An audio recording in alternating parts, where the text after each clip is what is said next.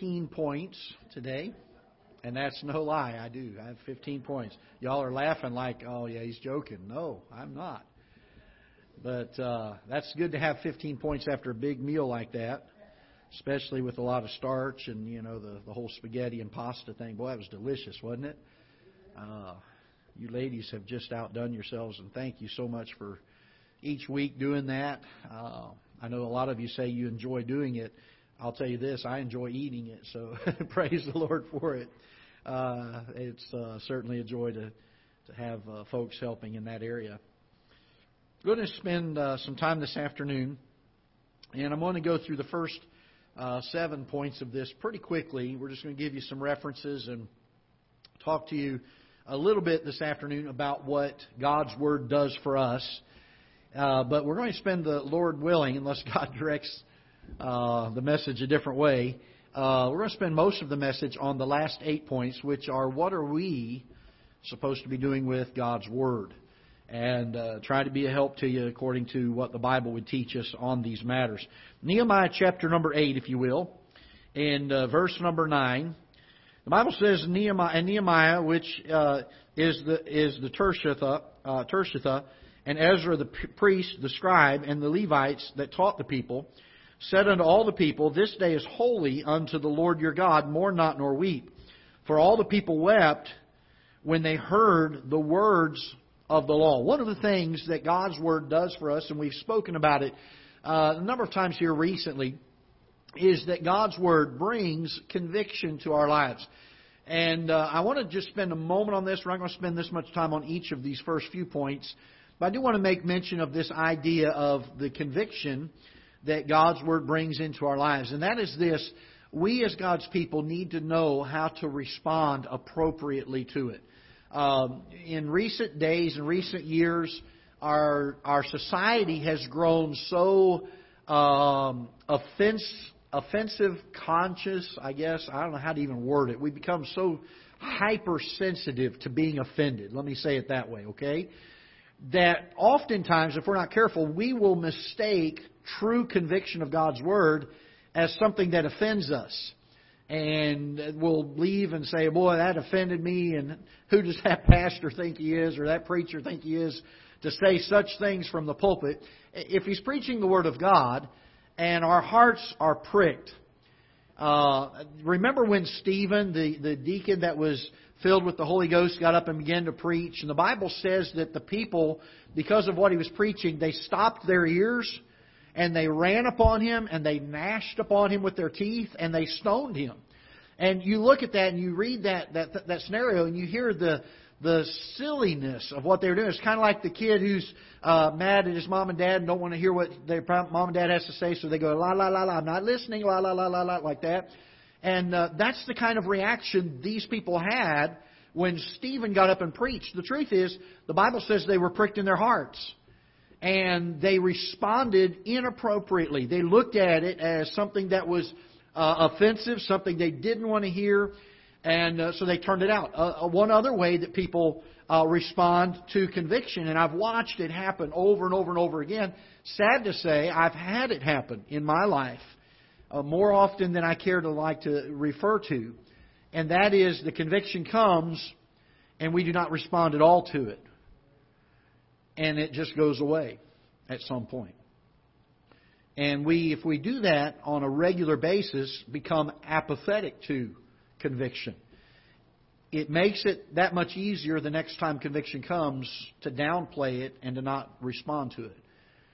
What ought to take place in a Christian's life when true Bible conviction comes, we read something in Scripture, it shows us something about ourselves, and the Holy Spirit pricks our heart, is we need to first of all thank the Lord for it.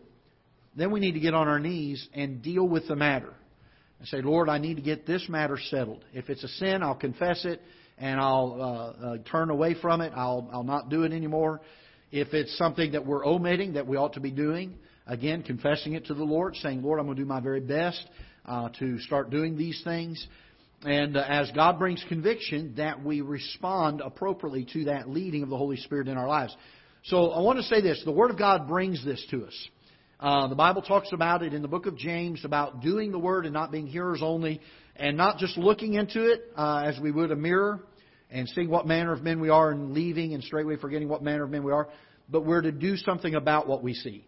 When we come to the perfect law of liberty, it shows us what we are. We're to do something about it. And so that's what the Bible teaches very clearly. And here in Nehemiah, when the word of the law was read, scriptures that they did have at the time, the Bible says they wept. They were convicted by what they heard. And great revival comes. If you'll read later on in that passage, the whole nation of Israel turns to God because of the great conviction that God brought on their lives. So God's Word brings conviction. Psalm 17 and verse number 4. If you got a moment, turn there with me. And if you don't have a moment, just turn there with me. Psalm 17. I don't know why I said if you got a moment, because we're all here, right? We all have that moment. Psalm 17, verse number 4. Concerning the works of men, by the word of thy lips have I kept me from the paths of the destroyer. It corrects us. It keeps us from the paths of the destroyer. It has a way of directing us and keeping us, and when we're in the wrong way, it finds a way to put us back in the right way and does a correcting of our lives. Psalm 119 and verse number 9 is a very familiar passage. Wherewithal shall a young man cleanse his way? The Bible has a cleansing effect for us by taking heed thereto according to thy word. John chapter number 8. And I know I'm going quickly through these because we want to spend... most of this is by way of review for us. I don't think any of these are going to be new to us. So it convicts us, it corrects us, it cleanses us. John chapter number 8, verse number 31. Then said Jesus to the Jews which believed on Him, If ye continue in my word, then are ye my disciples indeed. It makes disciples of us. Makes us followers of Christ. So again, convicts us, brings conviction, it brings correction, it cleanses us, it brings us to a point of becoming a disciple or a follower of the Lord Jesus Christ, causes us to serve Him the way that we're supposed to. Proverbs chapter 22 and verse number 21. Proverbs chapter 22 and verse number 21. That I might make thee know the certainty of the words of truth, that thou mightest answer the words of truth to them that send unto thee. It equips us. It equips us. We know the certainty of the truth, and we're ready to give an answer or to share that truth with others. It equips us to do the work that God's given us to do. Psalm 119, verse 105, Thy word is a lamp unto my feet and a light unto my path. It guides us. It guides us. It's a lamp unto our feet and a light unto our path. 1 Timothy chapter number 3 and verse number 16.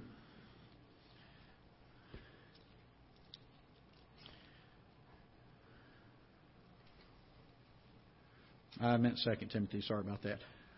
All Scripture, there we go, is given by inspiration of God and is profitable for doctrine, for reproof, for correction, for instruction in righteousness. So we've dealt with the correction, we've dealt with the reproof, but it teaches us doctrine and it instructs us in righteousness. So it educates us. All right? It educates us. So 7 things that the Word of God does for us. It brings conviction, it corrects us, it cleanses us, it causes us to be disciples, it equips us for the work, it guides us, and it educates us. So we pretty well know these things. I don't think any of those would be a surprise to any of us here. The thing I want to focus on this afternoon is, what are we then to do with God's Word? What is our responsibility towards it? So let's take time to look at these a little closer. First of all, turn with me to Deuteronomy chapter number 17. Deuteronomy chapter number 17.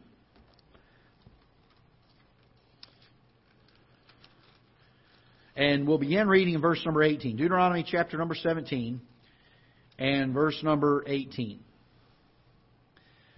And it shall be, when he sitteth upon the throne of his kingdom, that he shall write him a copy of this law in a book, out of that which is before the priests, the Levites, and it shall be with him, and he shall read therein, notice this, all the days of his life, he may learn to fear the Lord his God, to keep all the words of this law, these statutes, to do them. We are to read the Word of God. And I fear sometimes that we, especially after you're saved for a long period of time, maybe you've had a regular Bible reading schedule for a number of years. If we're not careful, as we get older, we may say, you know what, I've read the Bible, and it's okay to read it here and there, but maybe I'm going to not read it as much as I should. But the Bible tells us that we're to read it all the days of our lives. I remember a dear, dear friend of mine years ago, Brother Dale Lantis, and he was an old-time, conservative Plymouth Brethren. They called them elders. They don't have pastors in that movement. Solid doctrine. That man knew more doctrine than I've forgotten about. He's just unbelievable. And dear friend, probably twice my age. He was in his 70s when I was probably in my 30s, I would think. But dear, dear friend. He came to me when I first became a pastor. He had been such a close friend of my father over the years, and he and my father had great times of fellowship and prayer together. And he came to me a few months after my dad passed away. And we talked one afternoon, just had a great time of fellowship for about 2 hours, just discussed the blessings of God and how God had been doing things. And he called me up a couple days later, and he said, Greg, I really enjoyed that time just spending with you, just talking about the things of the Lord. He said, if you would allow me to, he said, I'd like to, if your schedule would permit, he said, I'd like to come by your office every Wednesday and us just have a time together. And for 2 or 3 years, every Wednesday, unless I was out of town or he was out of town, he'd come by my office. And we'd sit and we'd weep and we'd laugh and we'd pray together and just discuss the goodness of God. And this was a man that just, when you walked into the room, you felt God's presence there. You ever known somebody like that? I remember he got sick and they found out he had some cancer. I went to go visit him in the hospital.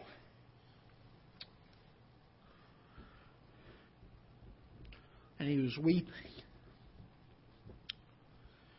I had gone to try to be a blessing to him, and I said, Brother Dale, is there anything I can do for you? And he said, he had his Bible sitting there on the side of his nightstand, and he said, the thing I miss most, he said, I cannot read my Bible.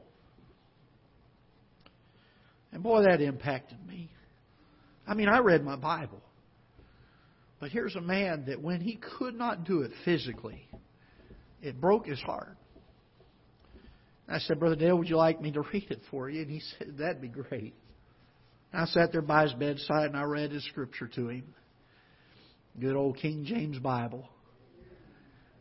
Boy, he just smiled from ear to ear. And I went each day until he passed away and read the scriptures to him. That was the delight of his life. And I've often wondered if I delight in the Word of God the way that Brother Dale did. If I missed a day, would it really devastate me? Would I be driven to the point of weeping and tears that I did not have the opportunity to read God's Word that day? Oh, what a precious saint of God. We need to read God's Word. It's God's Word to us. I told the folks in chapel the other day, I was preaching in junior high and high school chapel. This is the second Bible I've had of this type of Bible. The first one I had was in college, and I've worn both of them out. This one's about to fall apart. And the first one I had while I was in college, and I wrote in the front of it, in Genesis 1:1, I wrote, Dear Greg. And then I went to the end of Revelation, the very back of the Bible, and I wrote, Your loving Heavenly Father. The reason I did that is I always wanted to remember that this book is something that is not just a book that was written to mankind, but this is God writing things to me. This is special to me. This is the book that I need to delight in, that I need to love, that I need to cherish with all of my heart. We need to read it. Romans chapter number 10. If you'll turn there with me. Romans chapter number 10. Verse number 17. Romans chapter 10, verse number 17 says, So then faith cometh by hearing, and hearing by the Word of God. Can I tell you this? We need to listen to the Word of God. The Bible says that faith cometh by hearing, and hearing by the Word of God. We ought to listen to the Word of God every time we get an opportunity. If some brother or sister in Christ walks into church on Wednesday night and says, "Boy, brother, let me share something God gave me this week," it ought to thrill our hearts. We ought to stop and say, "Boy, I'm excited to hear it. I want to hear what God's..." I went a couple years ago, several years ago now, I was still in Florida just before we moved up here. A pastor came to see me. I'd never met him before. I talked to him on the phone and knew who he was. I'd never met him in person before. He came over one day to visit us from across the state. And he took me out to lunch. He said, "Pastor, I want to take you out to lunch." And he had one of the men of his church with him. So we went to a Mexican restaurant and we went to go sit down in the booth. And the lady came, took our drink order. And he looked up at me and he said, "Pastor, what has God given you from His Word lately?" I often wonder what we would say if someone asked us that sometimes. God had been so working in my heart on a particular thing in Scripture, and I shared it with him. It was just a phrase from Psalm 23, "He restoreth my soul." And I told him, I said, "Brother, this phrase has been such a blessing to me in the last few weeks, and God's given this something that I could anchor to during a very dark time of my life." And I said, "It's been such a blessing to me." He went back to his church, and about a year later, he invited me to come over and preach one Wednesday evening, or Tuesday evening. They moved their service to Tuesday in the summertime. So I went over there to preach, and he got ready to introduce me, and he told the folks, he said, "You remember about a year ago I came home, and he said, I did a series of messages on He restoreth my soul." And all the people were like, yes, we remember that." He said, "I was out to lunch with this fella and asked him what God had given him recently. And he said, 'Brother, it's just He restoreth my soul.' And God used something that God had given to me to help somebody else and to help a whole other church." Can I tell you this? We need to be listening and sharing the things that God gives us in the Word of God. It could be just what the other person needs. You ever thought about this? Sometimes, I was telling somebody this the other day, sometimes God puts us through a valley to try our patience and to strengthen our faith. You ever thought about this? Sometimes when God puts us in the valley and we don't see that, we don't see Him testing our faith or building our faith, we don't really... You ever thought that maybe He puts us in there so we can share that with someone else and be a blessing and help to them? How God brought us through that? We need to listen to Scripture. We need to be able to tell it to others. Psalm 1, if you will. Psalm 1, verse number 2. "But his delight is in the law of the Lord, and in this law doth he meditate day and night." We find a couple of things here. Number one, we need to delight in God's Word. We've spoken of that. It ought to be the joy of our lives when we get the opportunity and the privilege to open these blessed pages. Is it the great joy or is it the mundane task? Is it the chore or is it the dessert? Do we delight in God's Word?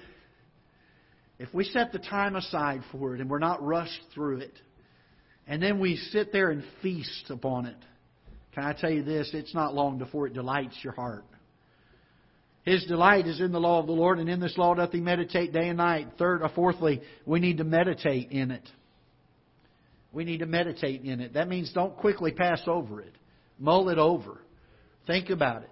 Sometimes you have to think a little bit on some of these verses. Even ones that seemingly are simple on the surface, if you'll stop and think about them, have such deeper meaning. I was listening to a fellow by the name of Sam Gipp, a preacher, and he made this statement one time. I was in a conference and he was preaching, and he said, every time we come to Scripture, we ought to read it as if it's the very first time we've ever read it. Can I tell you that the Bible comes alive when we read it that way? How many of you know the story of David and Goliath? You've heard it? How many of you have heard it more than once? How many of you have heard it more than a dozen times? How many of you would guesstimate that you've heard it probably more than 100 times in your lifetime? You know what happens when we hear it 100 times? It loses its awe.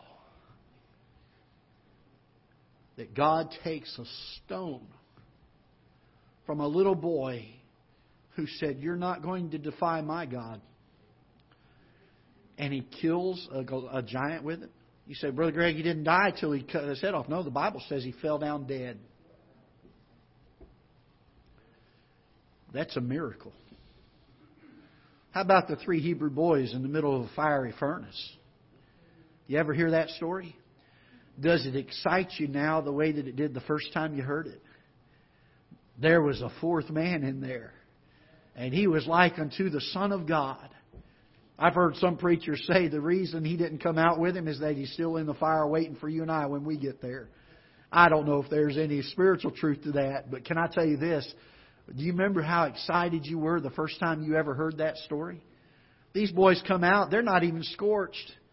There's not even the smell of smoke on them. And it's supernatural. We need to meditate on God's Word. How often, especially if we've been saved a period of time, we read quickly over the passage and we miss some of the golden nuggets of God's truth. We miss some of the great, great and precious times of the Holy Spirit moving and stirring our hearts. We need to meditate on it. Psalm 119 and verse number 9. We've already quoted in the first part. Wherewithal shall a young man cleanse his way? By taking heed thereto. So, fifthly, we need to take heed to God's Word. Again, we've explained this. It's more than just listening. It's more than just hearing. It's putting it into practice. To take heed to it. 2 Timothy chapter number 2 and verse number 15. 2 Timothy chapter 2, verse 15. Study to show thyself approved unto God, a workman that needeth not to be ashamed, rightly dividing the word of truth. We are to study God's Word. That's the one we don't like to do. That's the one that's hard, isn't it? Corey, you like studying? Is that your favorite thing to do? No. Jonathan, how about you, bud? You love studying? I don't dare ask Brianna because she loves studying. But you know, the Bible says, I think it was Solomon that said that in the reading of books there is weariness of the flesh, or I'm not quoting exactly right, but there's labor involved in studying. There's a weariness to it. And if we're not careful, we'll shun studying because we're not wanting to pay the price of it. Can I tell you this? We need to study God's Word. That's our responsibility to it. After all it does for us, these are things we ought to be doing with it. We need to study it. Acts chapter number 20, verse number 27, not as familiar of a passage of Scripture, so we'll take time to read that one and look it up. Acts chapter number 20, verse number 27. Paul says this, For I have not shunned to declare unto you all the counsel of God. Can I tell you that we need to declare the Word of God? Boy, in the day we live, there is a great need for God's people to declare it. In order to declare it, we better know it. We better know it. Not just a passing or a shallow or a frivolous knowledge about God's Word. We better know God's Word if we're going to declare it. We need to be able to rightly divide the Word of God. We need to be able to give a defense of it. All right, Psalm 138 and verse number 2. Aren't you glad we're almost done with 15 points? You never would have thought we'd made it this fast, did you? Psalm 138 and verse number 2. Let's back up to verse number 1. The psalmist says, I will praise Thee with my whole heart. Before the gods will I sing praise unto Thee. I will worship toward Thy holy temple and praise Thy name for Thy loving kindness and for Thy truth. For Thou hast magnified Thy word above all Thy name. Can I tell you this? And this is one that I'm going to take a moment on. We need to have a reverence for God's Word.